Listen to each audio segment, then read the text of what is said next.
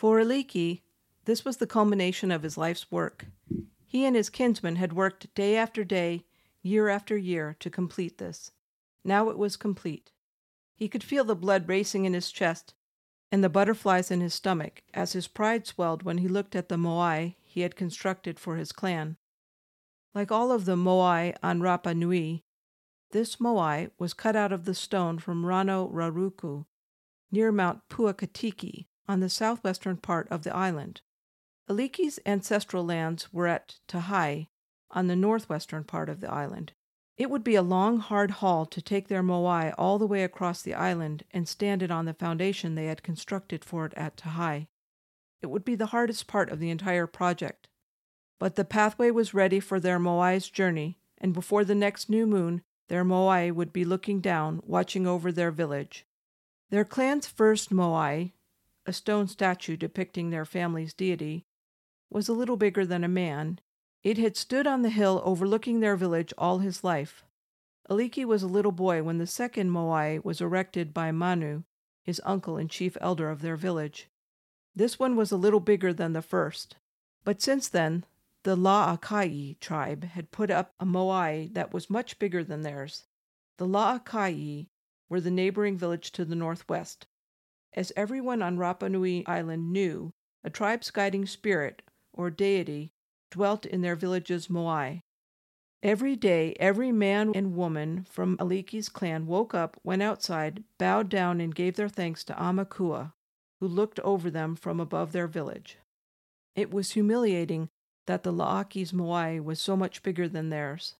The knowledge that their own moai was so much weaker than the La'akai's was hard enough to take.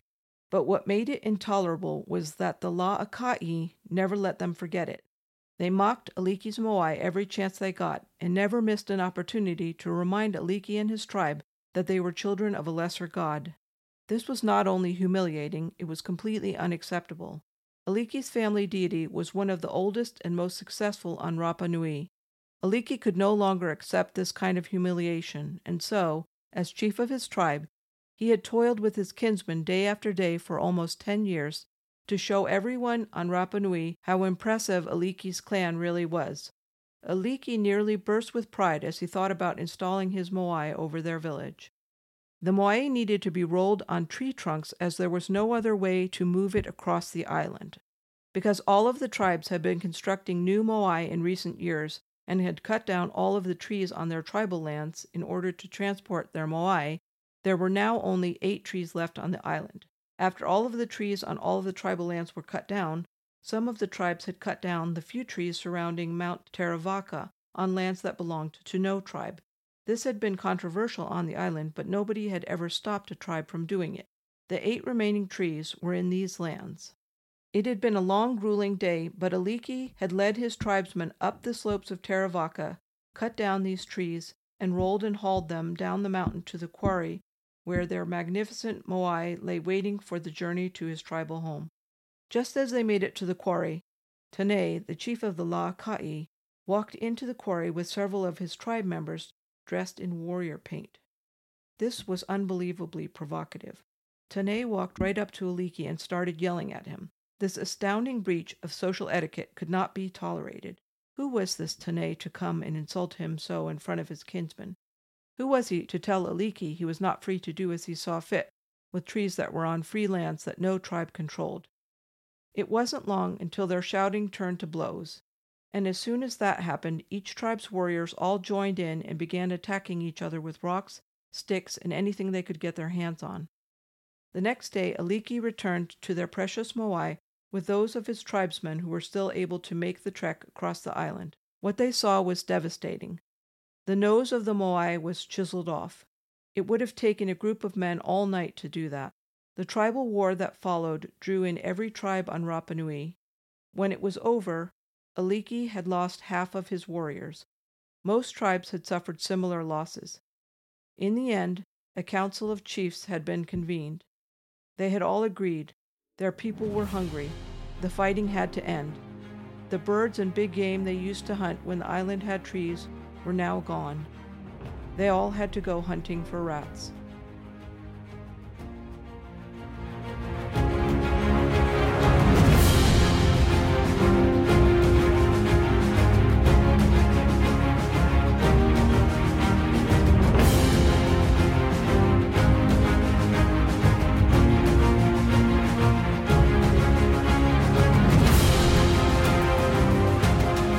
Welcome to Nero's Fiddle, Episode 18, Over the Edge. Our fictional opening this week took place on the island of Rapa Nui, perhaps around 1650 AD or so. On Easter Day in 1722, the Dutch explorer Jacob Roggeveen came upon the island, giving it the name we've come to know it by. Scientists studying the island found that it was forested until perhaps 100 years before Roggeveen's visit. What Roggeveen found in 1722 was an island with many giant stone statues, virtually no natural resources, and an almost naked, pathetically poor population. When there were trees on the islanders built canoes and hunted dolphins, which is thought to have been their principal food. After the island was deforested, however, they were reduced to scavenging what they could find on the island, catching whatever fish came close to shore, and trying to catch the numerous island rats that had become a primary food source. Studies of the island show that historically there had been extensive irrigation systems and farming, but all of that was long gone, along with the rest of the island's resources by the time of Roggeveen's visit. Before the island's resources had been squandered, there were at least 6 species of birds, including parrots, owls, rails, and herons, along with numerous other species of terrestrial animals that went extinct after the island was deforested. Scientists studying the island are convinced that the deforestation of the island was a result of the islanders' overuse of their resources. It has long been thought that the trees were cut down to serve as rollers to roll the moai from where they were quarried to where they would be placed. But the trees may have been used for building canoes, houses, or a combination of things. People have asked the question for many years now. What was the man who cut down the last tree on Easter Island thinking? Our opening this week is my attempt at an answer. It's my best guess as to what may have been going through his mind. Archaeological evidence on the island includes several moai at the Rano Raruku quarry that were in various stages of being sculpted but were never completed. There are also moai that were defaced or vandalized. It's thought that the moai was suddenly abandoned. What we've been able to see is that humans facing imminent environmental collapse can completely ignore the danger of loss of environmental resources. Did the Easter Islanders do this? Hard evidence is lacking, but it appears likely that something like this happened. As you know, we've been following the arrow of history that will take us to the Industrial Revolution and will ultimately bring us to where we are today, facing a massive global environmental collapse with a population that, so far, has refused to take the drastic steps necessary to prevent the impending collapse. So far, we've watched humans progress from small tribes with large amounts of reactive aggression, practicing human sacrifice, to gladiatorial games, to, by the end of the Middle Ages, a legal system that provides some kind of due process for English citizens. Okay, we're still torturing people, but that'll mostly be banned in 1640. We've been watching the long, slow march towards civilization, that is, the march of history. It's nice when history's march is that neat and tidy. Oh yeah, we've still got World War I, World War II, and Southern slavery to come. Perhaps our trip won't be that neat and tidy after all. At any rate, our purpose is to understand the current climate malaise, so we'll continue to take a detour now and then to look at a specific aspect of human nature. Today we're going to be looking at civilizations like Easter Island that didn't address serious signs of environmental wasting and suffered severe environmental collapse, a phenomenon that should have particular interest to every human under 60 today. This week's episode owes an immense debt of gratitude to Jared Diamond for writing his classic book, Collapse: How Societies Choose to Fail or Succeed. It's one of those books that everyone should read. In his famous voyage, Christopher Columbus landed on the second largest island in the West Indies in 1492 and named it Little Spain, or Hispaniola. As the location of the first European colony in the New World, Hispaniola, today known as Haiti and the Dominican Republic, has had a very long and troubled history of colonization, mistreatment, repression, decimation of its native inhabitants, slavery, war, and poverty. Throughout much of this time, the island was divided into colonies of France and Spain, though the balance of power shifted between the two multiple times between the 15th and 18th centuries. In the last decade of the 18th century, there was a massive slave revolt in the French half of the island. This turned into a revolution in which the French were kicked out of Haiti. In the only instance I know of in which the victors ended up paying reparations to the country they had defeated in war, the ex-slaves in Haiti paid crushing reparations to France to reimburse the French landlords for the loss of their property. This had the effect of keeping Haiti impoverished for many decades. Could better government and trade policies have lifted them out of the poverty that was the result of France's brutal reparations? I don't know, but it didn't happen in Haiti. Several factors worked against Haiti. For one, Haiti had no long history that would help them pull themselves up by their bootstraps. When Japan began to modernize during the second half of the 19th century, they had an emperor whose line was over 2,000 years old, and a Confucian ethic that emphasized education and hard work. Haiti had to attempt to bring a brand new country out of poverty with a population that had been seized from numerous different African regions and brought together with no mutual culture, language, or traditions. Worse yet, they were treated internationally almost as pariahs, because they were the only slaves who had ousted a colonial power and created their own government. And worst of all, they were cursed with a succession of greedy dictators who cared greatly for increasing their personal wealth, but cared nothing for the welfare of their people. These dictators famously ended with the disastrous reigns of Papa Doc Duvalier and his son Baby Doc, who held power from 1957 until 1986. Looking for a moment at the Vikings, one historian said, "They came to Greenland, it got cold, and then they died." But somehow, Diamond rejoins, the Greenland Inuit came, stayed, and survived, right up until this day. The point? Cold or not, the Greenland Norse didn't have to die. Diamond elucidates how the Norse mistreated their environment, without even realizing it in some cases, and refused to adapt to its variations. The Vikings, Diamond notes in his customary casual style, had a bad attitude and thought the Inuit were gross weirdos. As a result, they didn't adapt to the Greenland environment as the Inuit did, and eventually starved to death.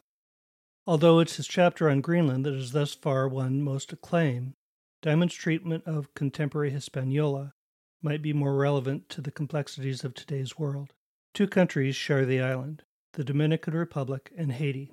Their resources, climate, religion, and history as colonies are markedly similar, and yet their current situations are very divergent. Haiti is the poorest country in the Western Hemisphere. Only 1% of the land is covered with forest, compared to 28% in the Dominican Republic. While the Dominican Republic is by no means rich, its economy continues to grow, its environment is protected, and it reaps the benefits of munificent relations with the international community. In Haiti, there are too many people, too few resources, too few jobs, and at the moment, scarcely a government. Diamond argues that the proximate cause of collapse in a society like Haiti, a coup d'etat or a flood resulting from a hurricane, for instance, is only a manifestation of the ultimate cause, the mismanagement of its environmental resources. If it weren't for foreign aid, Haiti could never support its population. And while the Dominican Republic is a great success by comparison, it's important not to underestimate the tension it faces between the forces of development and the fight for environmental preservation. The difference is that the Dominican Republic's leaders and citizen activists had the foresight to protect the environment before it was beyond repair. This has given the Dominican Republic a much healthier and robust ecosystem which supports far more productive farms and forested habitats. Although there's been significant deforestation in the Dominican Republic, it still has significant amounts of healthy forested habitat and healthy farmland with good soil. Much of the reason for this is a government that has pursued policies of restoring the environment. Haiti, on the other hand, is almost completely deforested and has lost most of its good soil from erosion due to unprotected runoff. The result is one of the poorest nations in the world. An environmental collapse like this dooms its people to many decades of poverty. The result of the Dominican Republic's pro-environmental policies is that Dominicans enjoy a much better quality of life than Haitians. Sadly, human history is replete with examples of societies that have overstressed their ecosystems and have suffered collapse when they have been unable to feed themselves. Another much-studied example is the Anasazi. This was a civilization that thrived for several centuries between 600 AD and 1100 in what is now the southwestern United States. This is a very hot and dry country, but the Anasazi were masters at adapting their ecosystem for agriculture. As we've discussed, agriculture spontaneously occurred several places throughout the world. The Anasazi were one of the cultures that adopted it in the Americas and were able to transform their very harsh environment to a flourishing agricultural ecosystem capable of supporting a thriving society. To do this, they constructed the most extensive irrigation system in the Americas outside Peru. For several centuries then, the Anasazi lived and thrived in a society in Pueblo-style homes. Yet archaeologists and scientists have found several clear signs of environmental degradation. It's thought that this was brought about by overpopulation of the area. Evidence shows that the Chaco Canyon area where they lived was forested when the Anasazi first arrived. Over the centuries, however, overuse of their environment led to deforestation. As was the case in Haiti, deforestation leads to loss of soils and a degradation of the area's suitability for growing crops. It also deprives the area of the habitat for game that the Anasazi needed to supplement their diets. Tree rings reveal that Chaco Canyon suffered drought in 1130. The deforestation and environmental degradation that had already occurred seemed to result in a now fragile ecosystem that was unable to survive this final assault. Evidence shows that the society slowly collapsed after that. Archaeologists have found evidence that during this period of collapse, the Anasazi experienced wars and even the burning of entire villages. There's also evidence of starvation and even cannibalism. There are so many more examples of environmental failures leading to societal collapses, and examples of societies ignoring the signs of the imminent collapse of their ecosystem. But we also need to look more closely at how civilizations respond when they are faced with climate change. Beginning around 250 AD, a change in climate patterns led to a failure in the movement of the Atlantic air mass from Europe to Asia. This in turn led to a great drought in Asia, which caused the immigration from Central Asia of the nomadic people who lived there. These nomads were masters of the horse and had recently perfected the compound bow. This was a weapon that had not made its way beyond the Asian steppes at the time. It was hard to use, but more deadly than bows used elsewhere. The mastery of these bows combined with the equestrian prowess made these people, known as the Huns in the West, formidable military foes. In Asia, the Huns had been an illiterate nomadic culture. They left no great historical record behind in Asia, so not much is known about their time there. Shortly after the middle of the 3rd century AD, however, the Huns began moving westward towards Europe due to the climate change. For 70 years, they continued moving further west, displacing the people who had lived there. Much has been made of the ongoing attacks against Rome by the northern barbarian tribes in the later Roman Empire. Although historians know this, it may be less popularly known that, at least initially, these migrations into Roman territory were not military invasions. It was tribes such as the Goths being displaced by the Huns and simply coming into Roman territory, looking for lands to set up farms to feed their families. Perhaps if the Romans had been more accommodating and allowed these tribes to settle peacefully in their territory, the history of the later Roman Empire may have ended very differently. That's not our point today, however. The history of the later Roman Empire is long and complex. There are many theories as to why Rome fell. My personal theory remains that Rome did not have an adequate process to choose their emperors, resulting in too many incompetent emperors in the late empire. I'm sure the empire could have lasted longer under more competent leadership. Still, there are many that blame the barbarian invasions from the north for the fall of the Western Empire. These invasions certainly put a huge stress on the Western Empire, without which the Western Empire certainly would not have fallen when it did. And these invasions quite clearly would not have occurred when they did, had the Huns not displaced the Germanic tribes at the end of the 3rd and the beginning of the 4th century BC. Under one very plausible theory, then, climate change was the reason for the fall of Rome. Let's end our series of environmental collapse vignettes on a positive note. In 870 AD, when many of their countrymen were busy conquering the north of England and Normandy, and raiding and trading as far south as Constantinople, some Vikings chose a more pastoral path and settled in Iceland, where there were no inhabitants to plunder or conquer. This seems to have been a very popular route for many Vikings, as there was very active emigration from Scandinavia to Iceland until 930, when all of the good Icelandic farmland was taken up. Perhaps Iceland attracted so many Vikings because it looked pretty much like their native Scandinavia when they arrived.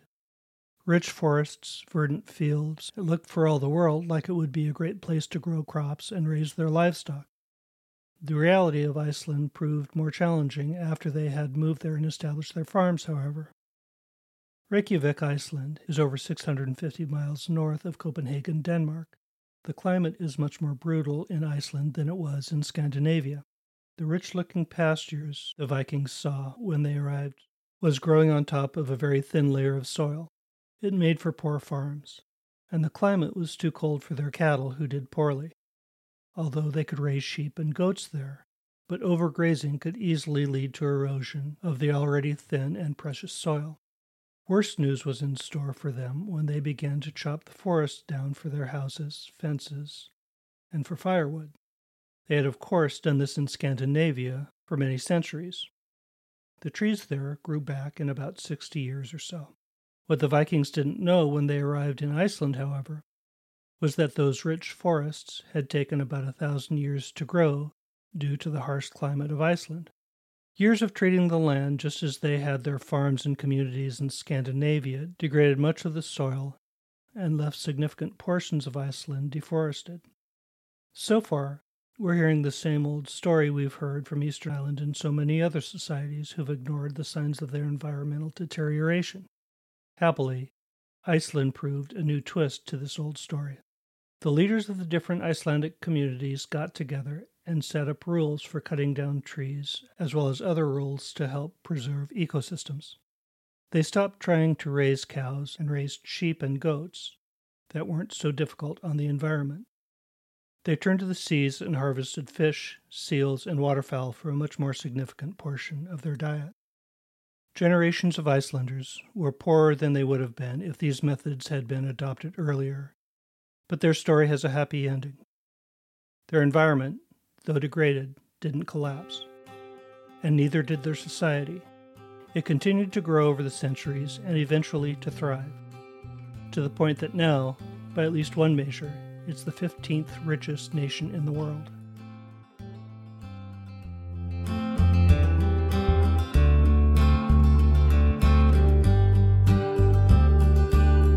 So what's our takeaway from all this?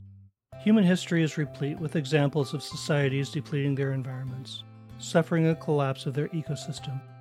I don't know for sure what the Easter Islander was thinking when he cut down the last tree on the island, but clearly he was unconcerned with the fact that this might doom not only all of his progeny, but all future Easter Islanders for generations, if not for centuries. I'm guessing that he, and I'm assuming that it was a he, wasn't thinking about the environmental repercussions of his act much, if at all.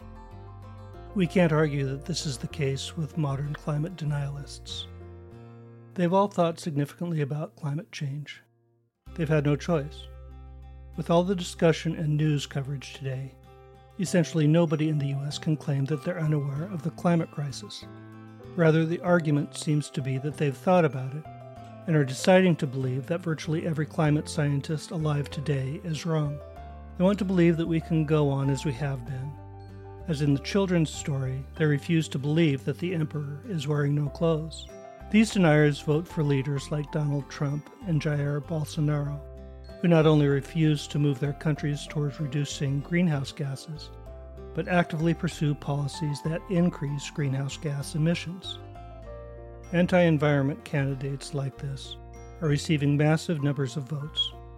Donald Trump, for example, in the 2020 election, won more votes than any presidential candidate in the history of the U.S. with, of course, the exception of his opponent, Joe Biden. This is a fight, however, we don't have the option of losing. In every case of environmental collapse discussed in this episode, in fact, in every case in human history, local ecosystems have collapsed. Some eventually rebounded, and some, like Chaco Canyon, never have. Still, humans have continued to thrive elsewhere, but this time, the climate change is global. If we should lose this battle, we will see global environmental devastation. All is not doom and gloom, though history provides us with more than ample examples of societies that have refused to address their environmental crises and have suffered the consequences. There are also examples of societies like Iceland that have rallied, even late in the game, to protect their local environments. A quick personal anecdote. When I was a college student in the late 70s, I spent a semester studying abroad in Japan. Some friends and I took a week and traveled through South Korea. We sailed to Busan on the southern tip of Korea, and during the next week we took trains up the peninsula to Seoul in the north and then back down. Back then, Korea was a stark, barren country. It was in the early stages of industrializing and far from the wealthy country it is today. It had gone through the brutal annexation by Japan in 1910, through the Second World War, and then through the Korean War. The country had clearly exhausted its resources by that time. When I arrived in Korea as a college student, we saw no forests. We saw very few trees, just miles and miles of empty, barren hillsides. The Koreans had deforested most of their country just to survive the brutality of their 20th century and keep themselves warm during cold Korean winters. Recently, I had the opportunity to return to Korea with some Korean friends of mine and take roughly the same route on a tour of Korea. The whole country was filled with lush green forests. I was amazed. Some of my friends had been children in Korea before emigrating to the U.S. They told me of their Arbor Days, when all Korean school children would go out to the hillsides and plant trees. Korea was far from a rich nation in those days, but it invested its precious resources into its environment and is now a beautiful, lush nation with thriving ecosystems. Societies can and do rebuild ecosystems after environmental catastrophes. We can change the course of climate change, but if we're going to rally, it's crucial that we do so quickly. The example of the latter Roman Empire shows us what happens when environmental degradation has gone too far. Whole ecosystems collapse, and people from one area began immigrating to other areas. Resentments arise against the new immigrants. Disagreements arise over resources and 100 other issues. Poor decisions get made, and what might have been handled through diplomacy turns to war. Huge areas of the Earth's environment are already beginning to degrade due to climate change. What will be our likely response to increasing the ravages of climate change? Will we shoot ourselves in the foot like Rome? Will we continue to abuse our environment until it's too late to make meaningful change like the Easter Islanders, dooming all future generations to life's austerity and poverty? Or will we address the severe damage that has been done and allow future generations a chance at health and prosperity? We've only told about half our stories so far, so we'll have to wait until closer to the conclusion to further examine some of the answers to these questions. You guessed it. Our read this week is Jared Diamond's Collapse: How Societies Choose to Fail or Succeed. It's like he wrote a book to accompany this podcast. Except, that is, for the fact that he wrote it over a decade before I began work on this project. Enjoy. See you next week.